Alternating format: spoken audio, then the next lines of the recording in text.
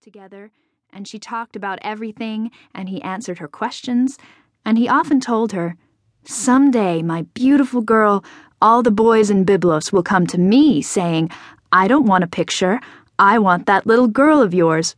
And I'll say, 'You can't have her, she's my little girl forever.'" "I'll be big then, Papa." "Always my little girl, no matter how big you get," he said. And then one day, the king's men rode hard through the market, and a man pulled his heavily loaded donkey out of the way, not seeing that Bilhah and her father were beside the animal. Bilhah tried to dodge out of the way, but she bumped into the wall of a house, and the donkey bumped her from the other side, and she couldn't find a way past the donkey's legs because it was stamping and snorting. And then she felt her father pulling her away, yelling at the donkey man. Then the donkey lurched again, and Papa stopped yelling, and after a couple of minutes his fingers let go of her, and when the donkey moved away from the wall, Papa fell down. The donkey man never saw what he did.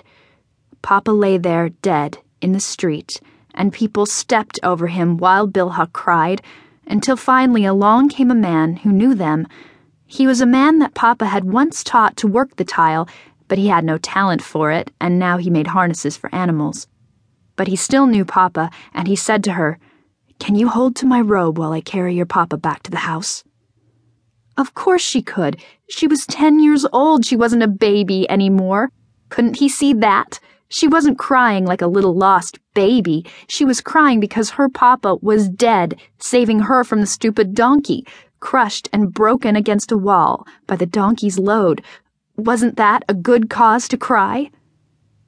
The friend picked up Papa's body and carried him back to their little house, Bilhah clinging to his robe the whole way.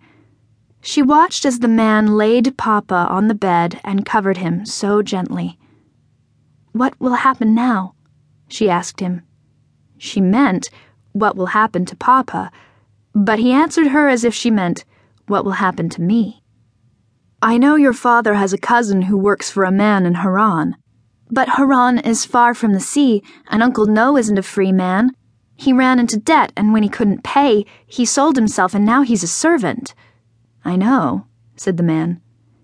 "If I go live with him, then I won't be the daughter of a free man. I'll be in the house of a servant, and I'll have to be a servant too." "That's if you're lucky," said the man. "What if the master says, 'No, we've got no room for a little girl like this'?" Only then did Bilhah realize that with no father, with no mother, she would belong to a stranger and become what that stranger was. A cousin she had never met, but only heard Papa and Mama talk about him years ago, clucking their tongues and tugging at their clothing to show their grief for the poor man sold himself into slavery to pay his debts. And now she would have to share his lot. "No," she said. "Yes," said the friend. "You don't know, Bilhah, but in this city a girl like you, with no family, your life would be terrible and short." "You be my family," she said. "I can't," he said. "I'm only a harness maker, and no kin of yours." "Marry me," said Bilhah, "like my father married my mother, and then waited for her to grow up. Papa says I look like Mama. I'll grow up to be beautiful like her." "I can't," said the man. "Look," she said, and ran to the corner of the workroom and pulled at the big basket of tile chips until the man finally helped her move it, and then dug in the floor under the spot where it had been until she found all of Papa's money, the precious coins that he always told her would be her dowry. "Here," she said, "my dowry. You take it and marry me and let me stay in Byblos. Don't make me go be a slave among herdsmen." "No," said the man. "No, that money isn't for your husband. A beautiful girl like you, men will someday pay a bride price for you, and not a small one. That money is your own, to take into your marriage so your husband will never have power over you."